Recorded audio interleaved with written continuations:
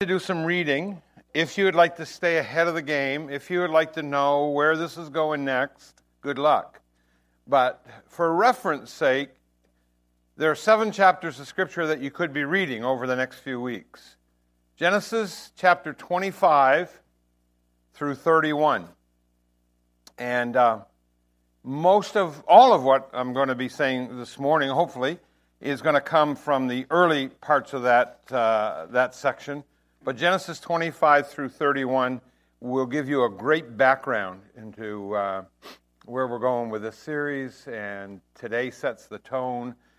I just sat through the worship team rehearsal this morning, and some of the music that came out is just unbelievably exciting to me, and I thought, how that's all going to just blend with this theme that we're going to be on this morning. So hopefully as we move into it, we're just going to give it a little time.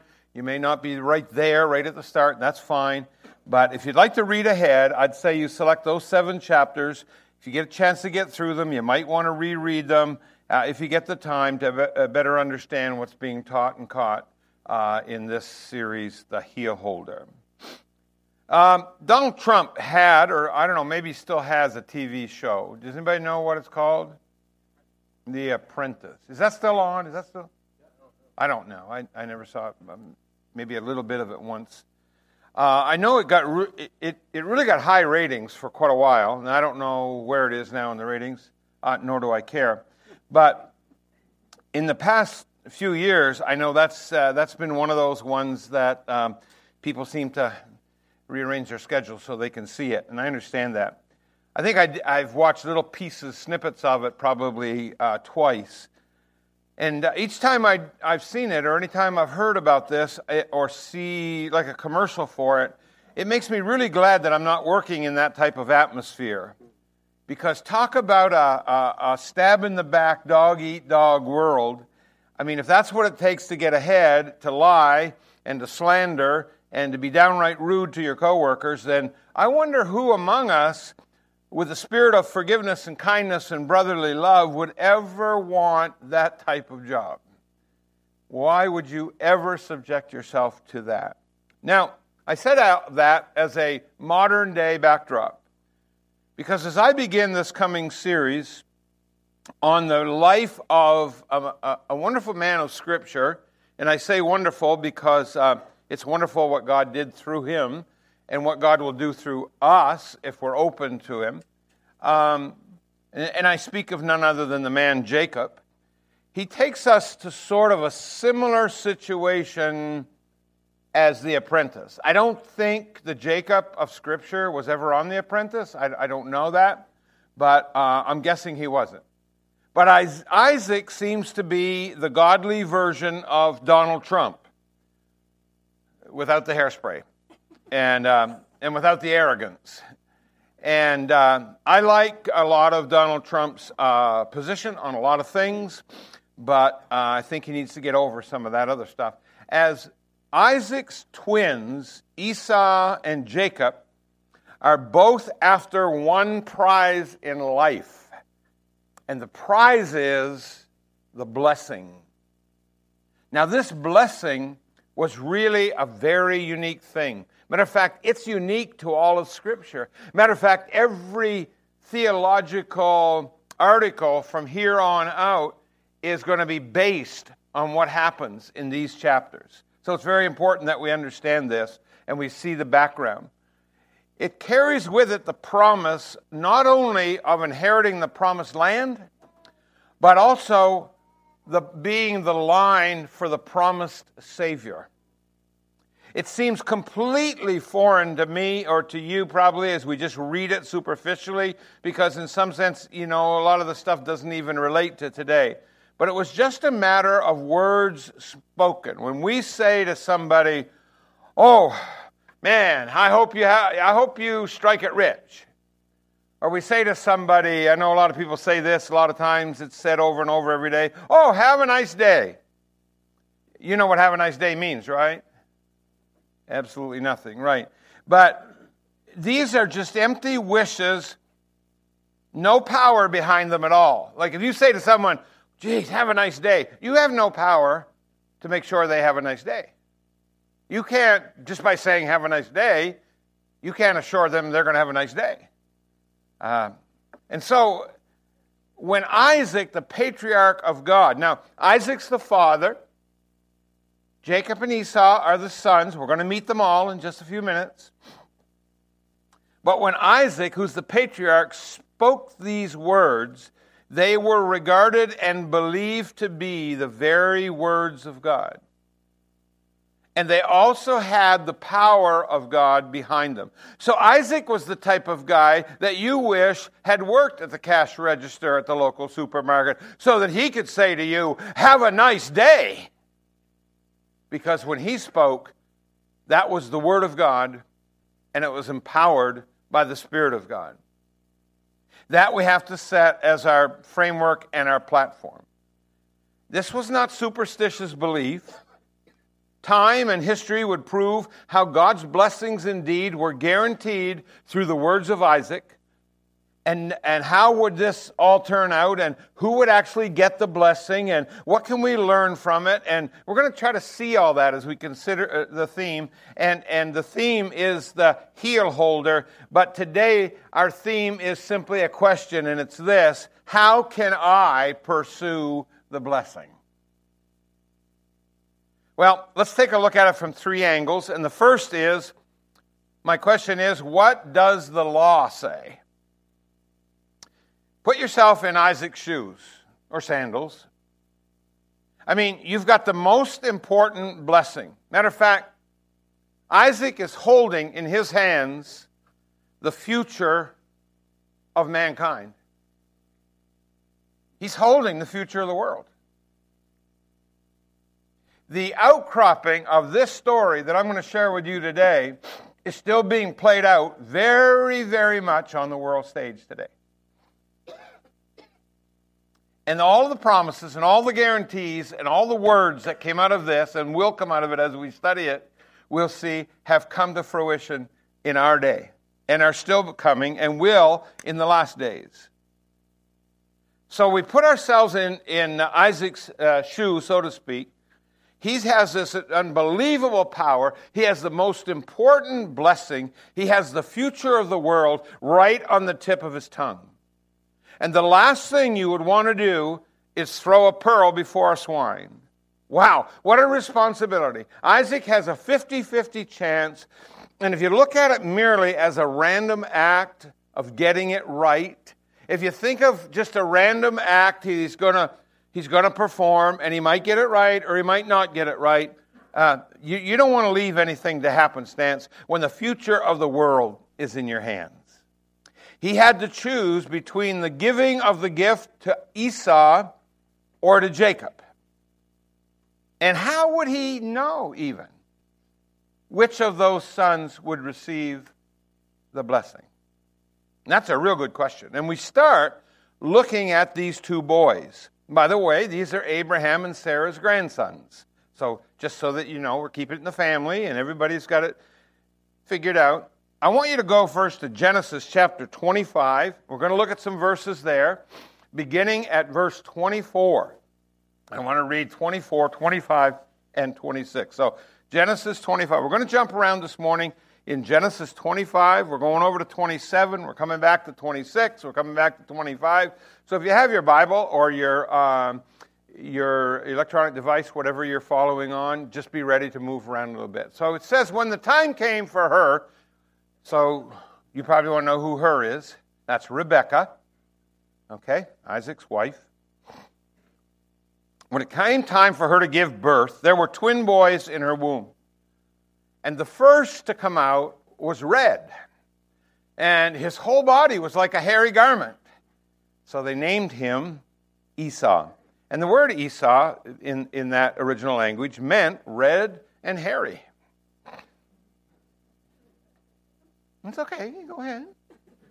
Every word in Scripture has a meaning from the original language. And this is a phenomenal study, folks, to not just read some Bible verses, but to find out what do those names mean. Because every name was descriptive. Every name had a background and had a reason for being used. And so this was red and hairy, or we'll just call him Esau. Now, after this, his brother came out. Well, how did he come out? With his, say with me, with his hand. Okay? So Esau's born first, firstborn twin, and then comes Jacob, and Jacob is the, correct, you've all been listening real carefully, the heel holder. Duh.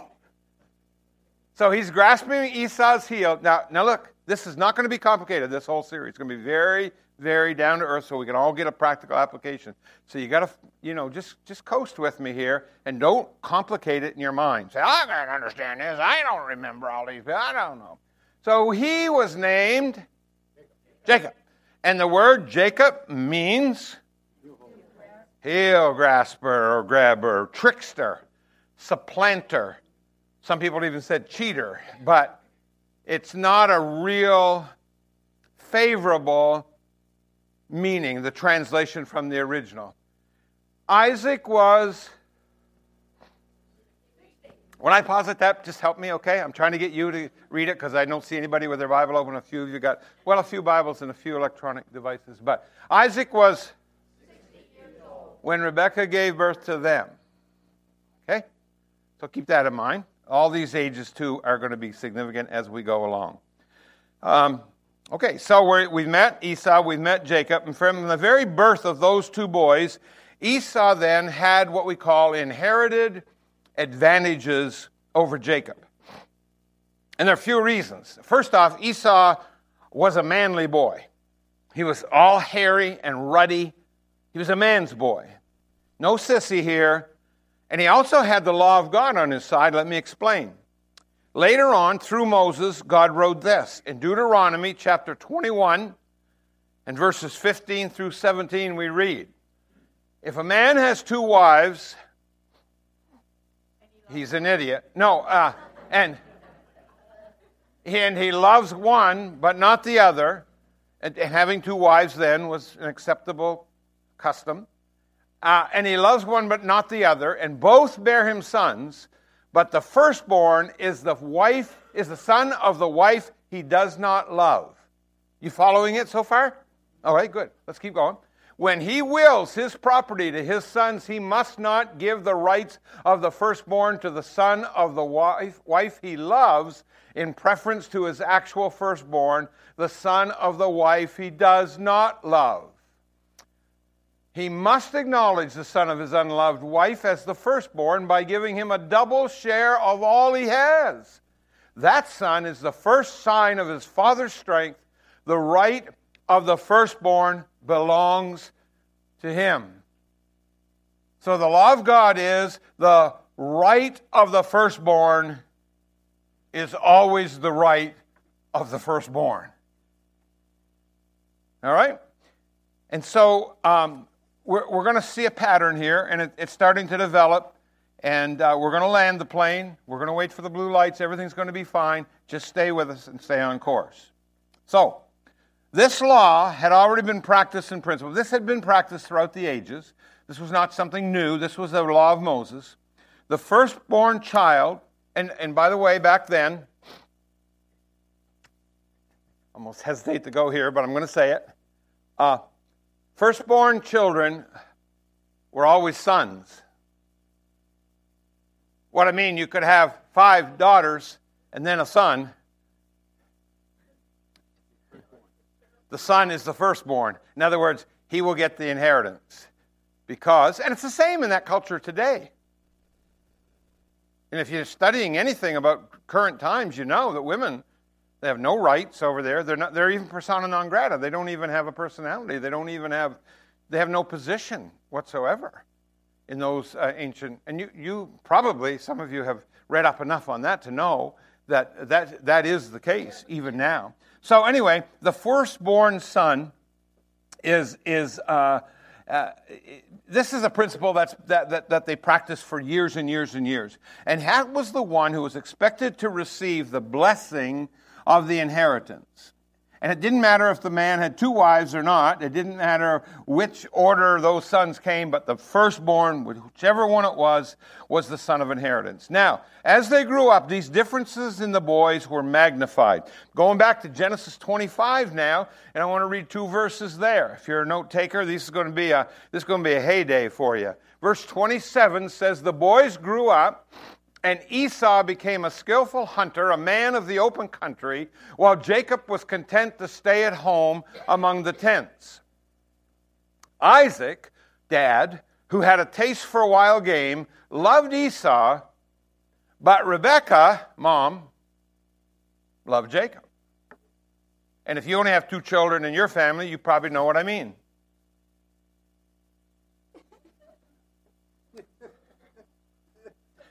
Esau became a man's man. Esau married much earlier than Jacob, who seemed to be more or less of a seeming mama's boy. I mean, the record of Jacob up until he was 77 tells us that he never really did leave home, up for that many years at least. And so I guess you could call him a mama's boy, right? I said 77, not 27. This had, some of you are just like, okay, we're going to light some fires here. We've got to get something going. This had an effect on the way that Isaac looked at them. He favored Esau. He liked Esau more. He wanted Esau to receive the inheritance. He wanted to bring the blessing down on Esau. And it seemed like all of this, and according to the law, was the natural thing for him to do. Yet there were vast differences in the spirit of these 2 boys becoming men. This is quickly established, staying in chapter 25, starting to read at verse 29. Let me read with you.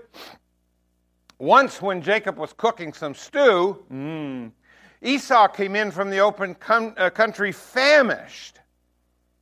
He said to Jacob, 'Quick, let me have some of that red stew. I am famished.'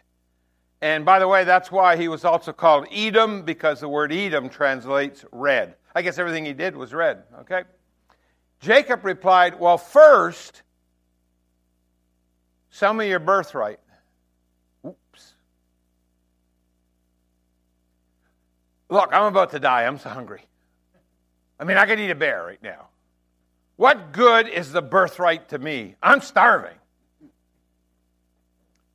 But Jacob said, "Swear to me first."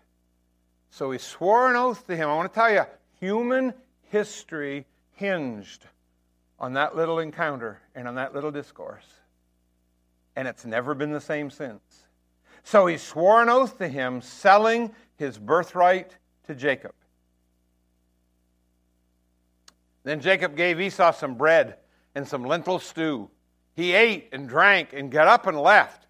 So Esau despised his birthright. From this, we see a difference in the attitude toward the birthright. Whether he was serious or not, I don't know. You know, sometimes you make a decision in life and you say, "Well, I don't know if I was serious about that or not," but you know, it was just too late to think about it after you've made the decision, right? Whether he was serious or not, Esau treated it in a spiteful way. What did he do? He sold his birthright for a bowl of stew. Imagine that. Handing over your inheritance. I mean, what's your inheritance going to mean? It's going to mean you are going to inherit the promised land and be able to take all your people with you, and you are going to be the bloodline of the Savior, are you hearing me? Of the world. Can you imagine giving that up for a McDonald's Happy Meal? Equivalent. I can't quite grasp that. Perhaps he felt he could fend for himself anyway. Or maybe that his father would soften and he would never give the blessing away. Or maybe he thought, the birthright, the blessing's not such a big deal. Maybe my father won't even give it to me. I mean, maybe he'll just decide to do something different. So Esau here is showing his shallow spirituality when it comes to big decisions. Now, he did the same when it came to his choice of wives. I'm going back to Genesis 26. I want to read verses 34 and 5, and I want you to see something here about his ability, or not so much, to make choices. When Esau was 40 years old, he married Judith, daughter of Beeri the Hittite. These were foreigners. And also Basemath, daughter of Elon the Hittite. They were a source of grief to Isaac and Rebekah. In-law problems didn't start last week, folks. Intermarriage problems didn't start a year ago. He knew, by the time he's 40, he definitely should have known that you don't marry, outside of the family, so to speak, of the race, and so Esau makes this decision to marry a Hittite woman, and then makes a second decision to marry another Hittite woman. Wow. So we're seeing now how shallow this man is. Who knows what these Hittite women did to irritate Isaac and Rebekah? I don't know. But I will tell you this, they were probably idol worshipers. They would have been probably quite arrogant about their culture, thinking that they were going to inherit a whole truckload of goods from Isaac and Rebekah, guess again. And back then, the problem would have been exacerbated by the fact that they lived in very close proximity to one another. They were both Hittites. So they probably schemed and connived and all kinds of things. Therefore, from a spiritual point of view, you can't help but think that Jacob, second son, right, stood head and shoulders above Esau. Some people have even speculated that as he lived near home and among the tents, that he was able to listen to Abraham, his grandfather, and other believers in the early years of his life. And that kind of formed and fashioned who he became. Could it be? We don't have any biblical history on that. I think it's a good assumption. And from this point, apart from the law, Isaac should have some strong leanings toward Jacob. Esau was an arrogant man. He grew up to be a man consumed with the physical. He said, who cares about the birthright? I'm starving. Give me something to eat. Well, I won't give you anything to eat unless you sign off your birthright. Okay, where do I sign? Give me a bowl of stew. On the other hand, Jacob is a humble believer. And he isn't consumed with the physical. He's consumed with the spiritual. Yet Scripture states that he primarily let his stomach determine who was going to be the chosen one. And since Esau was the outdoor man and he fed him good food, he loved Esau more than he did Jacob. Therefore, even in his old age, he was dead set on the blessing going to the older, the firstborn, as the law stated it should. And I realize that Isaac may seem like a fool in our eyes, seem like a seemingly fleshly process of making decisions. Yet, our flesh is the same as his. Case in point, how many of you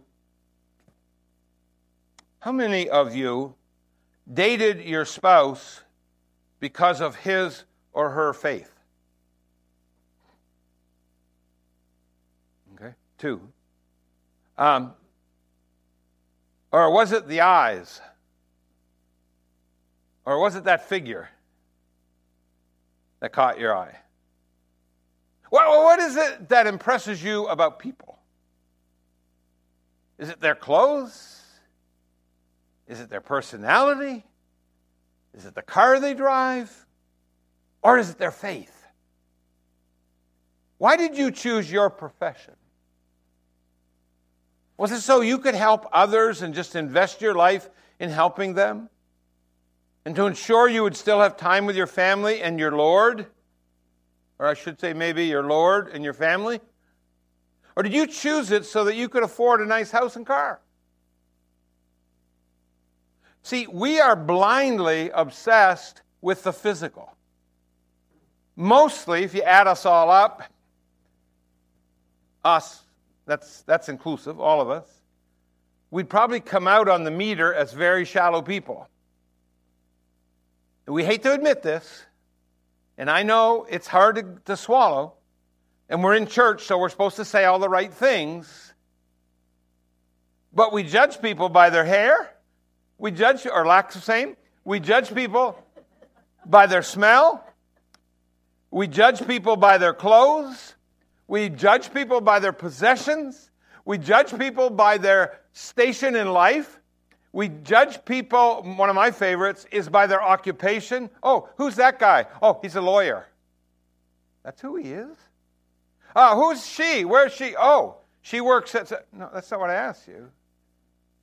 And we put so much emphasis on what people do for work, or what they have for possessions, or what kind of car they drive, or what kind of clothes they wear.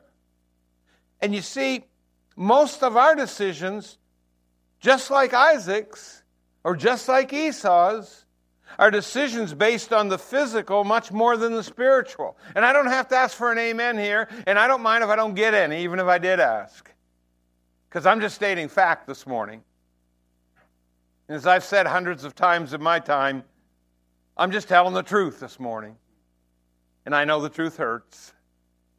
But you would not want me to stand up here and tell a lie, because lies hurt much more. What I'm trying to do is make the connection between what motivated Jacob and what motivates us in the modern world. Not a lot of difference. Not a lot of difference.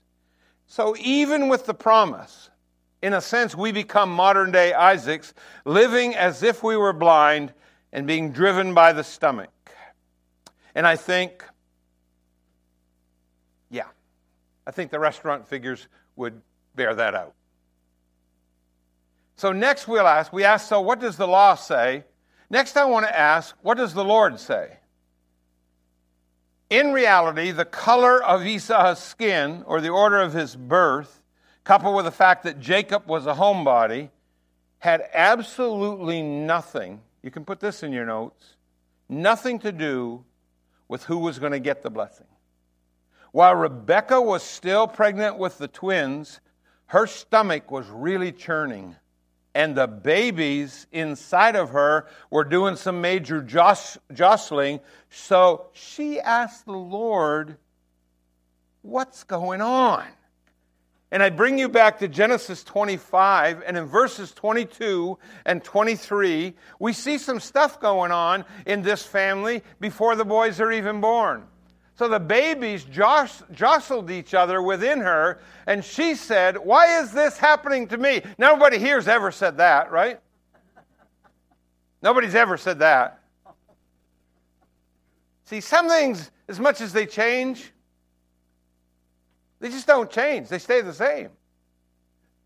So the boys are giving her a little more than indigestion, and she says, why is this happening to me? So she went to inquire of the Lord. She wanted an answer. And the Lord said to her, now what would you say, ladies, if you had heard something like this? 2 nations are in your womb, and 2 peoples from within you will be separated. One people will be stronger than the other, and the older, what? Will serve the younger. Say that with me. And the older will serve the younger. Now, if you know human history, if you know what's happening in the world today, particularly in the Middle East, you can start connecting the dots. Wow. Wow. Before they were even born, God had ordained that the law of the firstborn was going to be reversed this time. These 2 boys would develop into 2 nations. Nations that would have a reversal of power.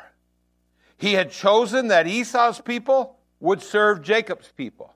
And it may not look like that's happening today because Jacob's people have been subservient for so many hundred years. But let me tell you, you can trust the promise of God and the word of God, and Jacob's people will totally prevail in the days to come.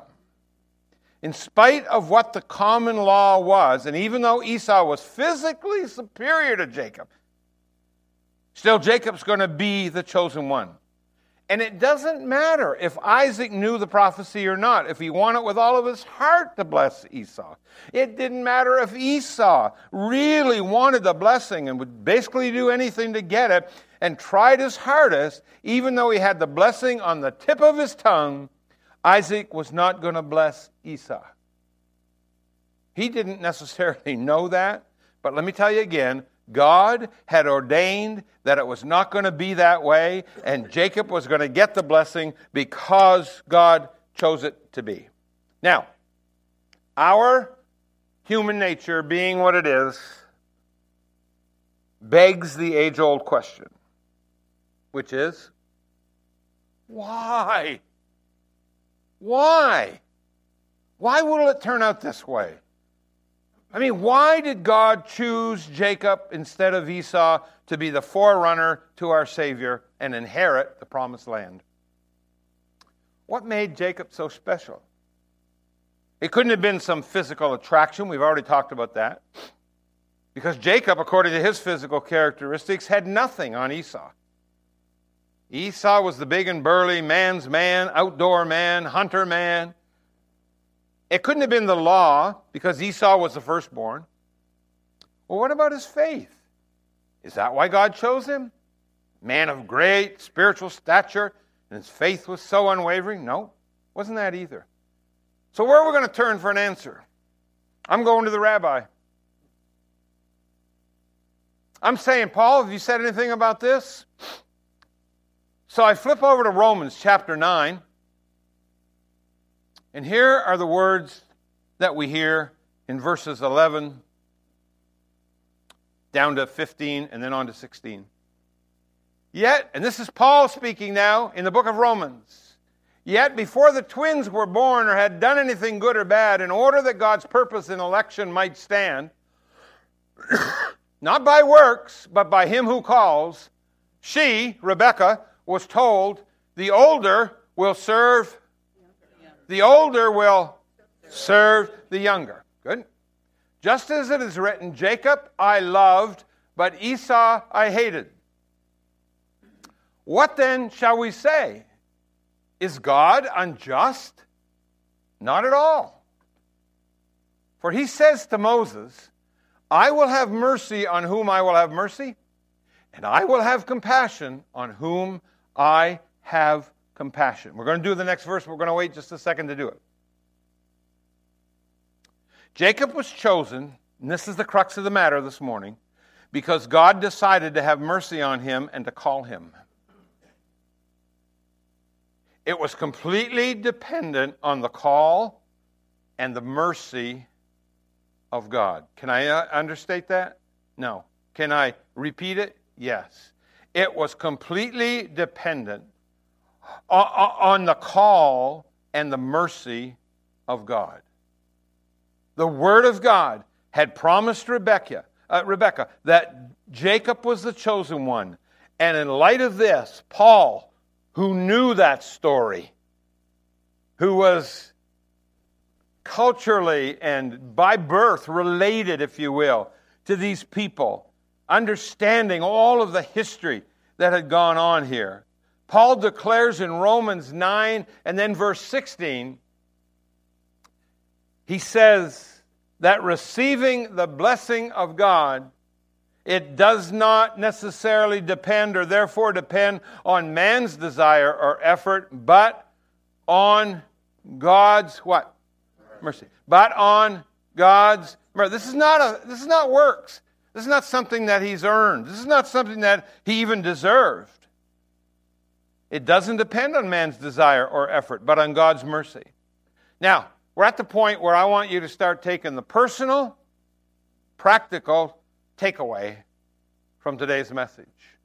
I hope all that I've said thus far isn't totally Greek, because most of it I've been preaching from Hebrew, not Greek, but I hope you're understanding some of this and how it fits into history and how it fits into who you are, and I'm going to prove that in just a minute, and how it fits into your salvation and how it fits into the story that if it didn't happen, not one of us would be sitting in this place right now. Not one of us.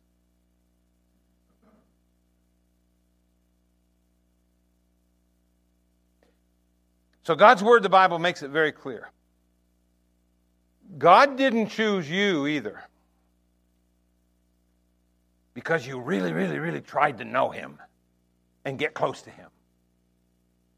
God didn't choose you because He saw how faithful you were going to be or how moral you had already been. Those things are wonderful. God did not say to Himself, oh, hope he's not here today, but look at Jim down there. Oh, man, look at Jim. I guess I hadn't noticed him before. He's just seeking to know me and seeking to know me and seeking to know me. And oh, that Sally, she is so beautiful. She is so faithful. She is so strong in her belief. She has been so true to everything that she's been taught. Oh, my, just can't believe. I think I'll choose them to believe. I, for one, am glad that's not the way He did it. So then why did He do what He did for me and for you? If God's choice is not influenced by your behavior, it has to ultimately go back to His own motivation. This is what we call mercy and grace.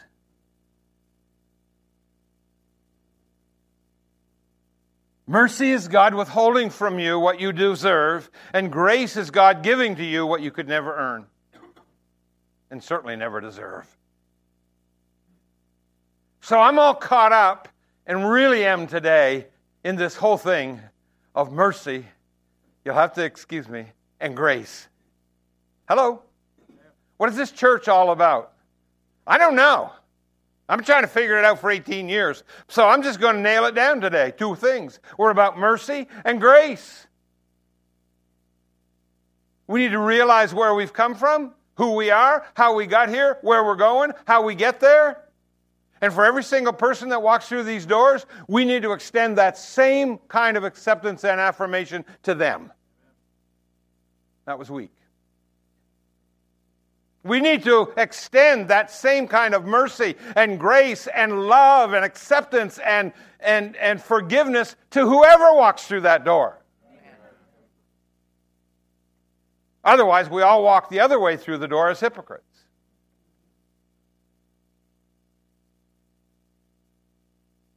He wanted to give you something you didn't have. Look, He wanted to give Jacob something he didn't have and was never going to have according to the law and never had even a chance to have it. That's the main difference between law and the gospel. The law says you have to earn what you get. And the principle of the gospel says you can't earn what you have. It's been given to you. And so in this text we see the principle that the promise supersedes the law. Even if something seems natural and seems according to the law.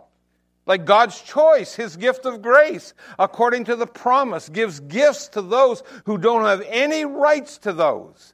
And in mercy, God just decided to make you what you are today. Praise His name! Hallelujah! Glory to God! Wow. I'm bursting inside, but I know I could never reach the excitement level that you're at right now. That would be death on wheels right there. But look, wow. In mercy, God made a choice to make you what you are today, this very moment. Woo!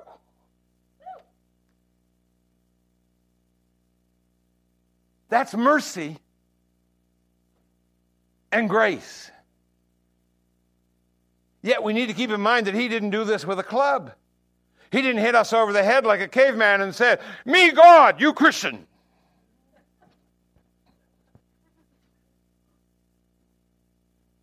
"Me God, you Christian."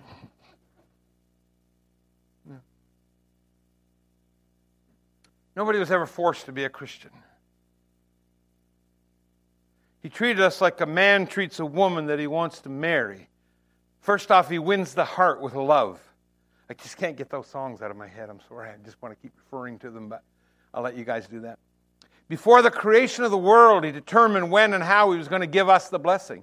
At just the right time, He showed us a wonderful sacrifice that He'd made for us. Well, how? By becoming man. By identifying with mankind. By coming in human flesh and blood like you, like me. And He showed us an awesome sacrifice that He went through on the cross of Calvary, taking our sins on His shoulders. He displayed His grace. He displayed His mercy. He displayed His love. All through the person of Jesus Christ, our Savior. And that doesn't light your fire. Your wood is terribly wet. Then His Holy Spirit said to me, you know what, Bob? I did this for you. You know what, Chris Staples? I did this, he said, for you. Amen. Oh, I did this for you. If you'd been the only person on the globe, He'd have done it for you. When you look at that cross and you see the power of all that sin, of all the world, of all time, of the entire human race, and you recognize your sin is in there too, weighing Him down, you realize what a sacrifice was paid. What an awesome love. And I turned to Him today and I said, why did you ever choose me? Why? Like Jacob, we say, Lord, I didn't deserve this choice. I'm not worthy of such a calling. I'm not half the man Esau was. Yet in faith, our hearts and our voices say, thank you, Lord. I'll just choose to believe it. I'll just choose to accept it. I'll just choose to live it. It was through the wonderful message of the gospel, this unconditional love, that God chose us. And He brought us into the circle, the family, if you will, of faith. Receiving the blessing in the end comes without any work of ours. That's what grace is all about. So pursue the blessing. So what does the law say? What did the Lord say? And third, what did Jacob say? Now, I'm sure there are a lot of Edomites who would accuse me of being as blind as Isaac. What Bible are you reading from anyway, son? After all, can't you see how Jacob got the blessing? He didn't sit there and do nothing. He and Rebekah had to strive and work for it. He even had to lie for it. No, my friends, I'm not blind. The Scriptures do mention much of the work of Jacob and Rebekah. As a matter of fact, let's look at it for a moment. So I'm going to take you over to Genesis 27. I'm going to start to read at verse 5, and if I could read 6 verses there, I'd really enjoy you taking these in. Now, Rebekah was listening as Isaac spoke to his son Esau. They had a little conversation, and when Esau left for the open country to hunt game and bring it back, Rebekah said to her son Jacob, look, I overheard your father say to your brother Esau, bring me some game and prepare me some tasty food to eat so that I may give you my blessing in the presence of the Lord before I die. Now, my son, listen carefully and do what I tell you. Ooh, yes, Mama. Go out to the flock and bring me 2 choice young goats so I can prepare some tasty food for your father, just the way he likes it. Then take it to your father to eat so he may give you his blessing before he dies. So that's what they did.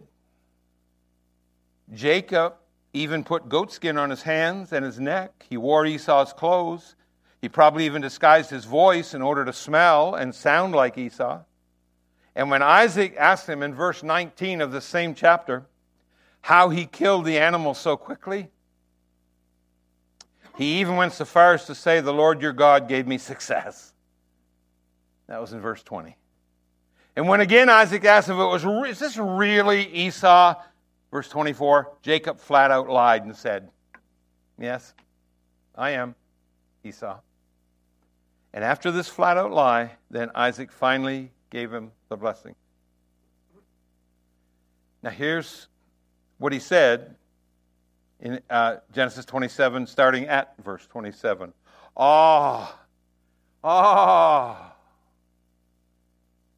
So he went to him and kissed him. When Isaac caught the smell of his clothes, he blessed him and said, "Oh, the smell of my son is like the smell of a field that the Lord has blessed. May God give you heaven's dew and earth's richness and abundance of grain and new wine. And may nations serve you and peoples bow down to you. Be Lord over your brothers, and may the sons of your mother bow down to you. And may those who curse you be cursed. And those who bless you be blessed." That was the blessing. By the way, Genesis 27:29 is the turning point of human history. Nothing has ever been the same since that blessing was pronounced on Jacob. There are some, even some of the old Reformed theologians, who like to justify the lie. They say, well, God helps those who... Yeah, I can remember taking cookies from the cookie jar, and I used to quote that to my mother, and she said, yeah, and God help those who get caught helping themselves. But that's what some people believe. They say the blessing needs to be taken by force. If you hadn't done something, then Esau would have been sure to receive the blessing. And you need to go after that blessing. And you need to sit. You can't just sit there and do nothing, hoping God will somehow come to you and rescue you. Now, my friends, I want to say this, that it takes a lot of stretching to look at those lies in a very good light. You can't overlook them. It seems like trying to put a suit and bow tie on a pile of rotting garbage and spraying it with perfume and saying, now, that doesn't seem so bad. Go give it a kiss. No, really. Does it seem right to lie and to cheat in order to get the blessing? Isn't this the same rational? Now, you say, oh, no, those people, bad. Let's just stop judging and listen for a minute. Isn't that the same rationalization that people use today? To justify sinful actions and sinful lifestyles and stuff they know is wrong by God's standard, but they can justify it and rationalize. In Romans chapter 3, verse 8, you want to write it down if you're a note taker. Paul calls this attitude something worthy of condemnation. He said, to do evil that good may result. And that would kind of describe what's happening here with Rebekah and Jacob. Looking back, we see that there are many gifts that God has given without any striving on the part of man. Like, let's just take the example of Mary. Mary didn't have to lie to anybody to become impregnated with the Son of God. Jesus didn't have to speak one lie or perform one deception to die on the cross for the sins of the whole world. The Apostle Paul didn't have to do anything to seek God's blessing, except hunt down and kill God's people. Yet God's mercy was able to perform and work through all these situations because, listen to this very carefully, God's grace works in spite of men.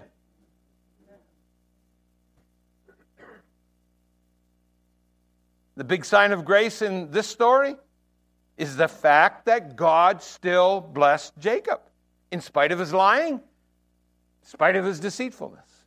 God still blessed that deception with the blessing of the Savior. Say, do you understand that? I will remind you. Contrary to your belief, I am not God. Do I understand it? No. Do I have to understand it? No. Did God ordain it? Yes. Did God enact it? Yes. Did God employ mercy and deploy grace? Yes. So I don't have to understand it. I just have to see how God works here. This is just another example of the grace of our God. Now, bringing it to us today as Christians, now we're living several thousand years after chapter 1 of Jacob's life. We have a similar situation, really. God has revealed his blessings to us. His blessing of forgiveness, Blessing of forgiveness. The blessing of forgiveness. Are you over that yet? I just can't get over that. The blessing of forgiveness. Well, the one thing I can't understand is how we're so readily acceptable of the forgiveness of God and looking for it at all times. And so reticent to share that with others who need our forgiveness. You forgive because you're forgiven. See, we have similar situations today, don't we? God's revealed His blessings to us already. We know what the blessing is. It's a blessing of forgiveness. It's a blessing of life and life eternal. It's a blessing of salvation in Jesus Christ through His gospel. He's already given us all those things with words of promise. You know, we baptize some people. Lately we've baptized a number of people, and we say, they're not just some kind of a traditional thing that we must repeat, but we say, buried in the likeness of Christ and rising to walk in newness of life. Wasn't that exciting last week? Wasn't that exciting several weeks ago? Because every time I get to say those words, rising to walk in newness of life, I'm thinking of the promise of the blessing. Hey, even when we gather here for the Lord's Supper, He said, this is my body. This is my blood shed for many for the remission of sins. This do ye as oft as you drink it in remembrance of me. It's not about us. It's not about what we do. It's not about what I can earn. It's not about how many points I have accumulated. It's all about Him and His mercy and His grace.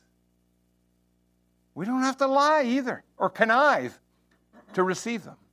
We don't have to put on goat skin and speak in different voices. We don't have to prepare a meal. This isn't the Apprentice show where we have to try and impress our Lord by downgrading other people so that we can get promoted up to heaven. And we're going for sure. We don't know about those other people. Come on, people. We simply come as filthy sinners. We come to the foot of the cross where the ground is level. And God gives us the righteousness of the Lord Jesus Christ. And all we do is come and listen. And all we do is come and taste. And all we do is come and take and thank and thank and thank. I wonder which is the greater sin. The lying and deception of Jacob and Rebekah to get the blessing? Or the indifference on the part of so many people today who just take blessings for granted? Even Christian people. I say both of those things are sinful. My friend, I want to remind you that if you've been ignoring this gift, I want to extend to you a heartfelt invitation.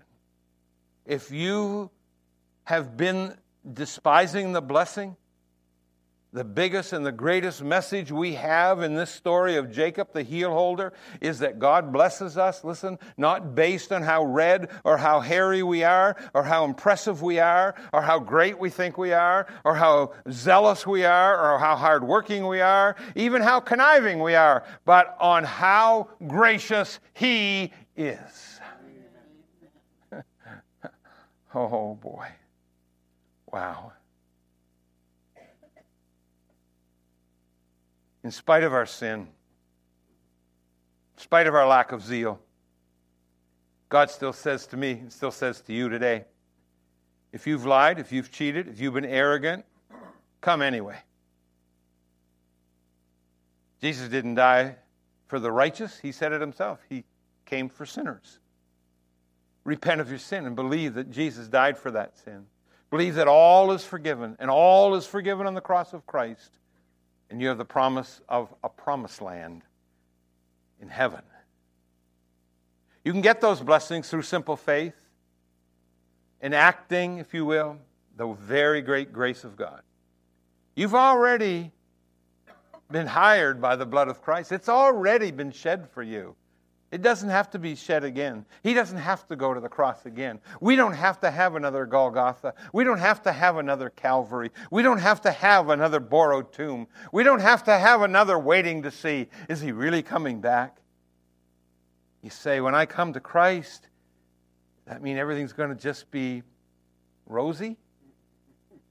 can I just tell you, from my experience and the experience of many, many people long before me, it's not necessarily always an easy path.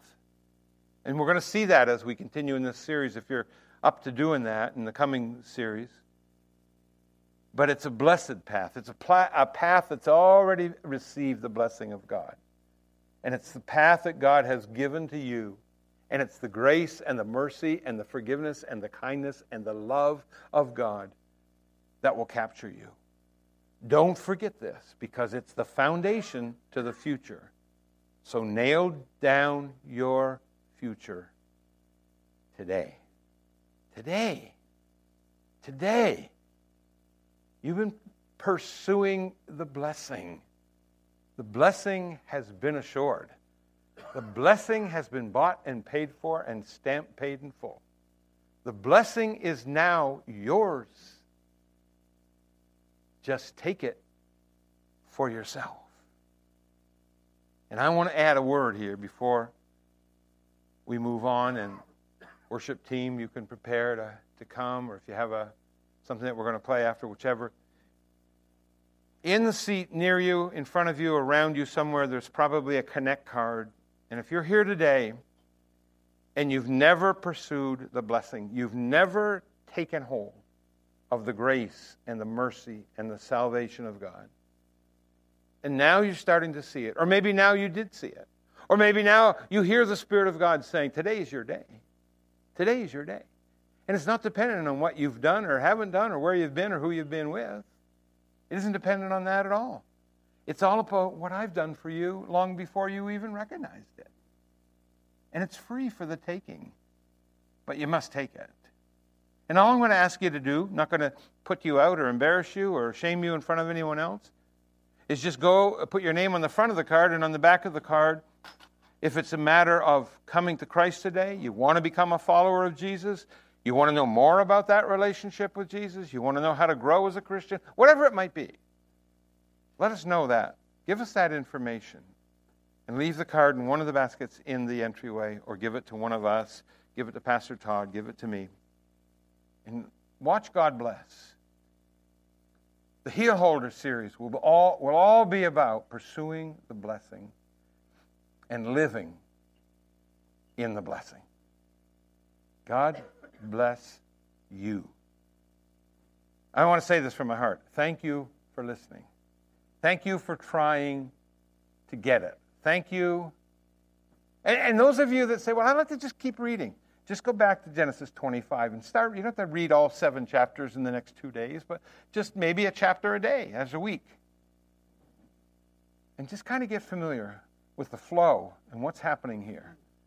I was giving you a lot to start with, but there's a lot more to come. God bless you. Thank you again. I love you, and I'm looking forward to studying more of God's work in and through the man, Jacob.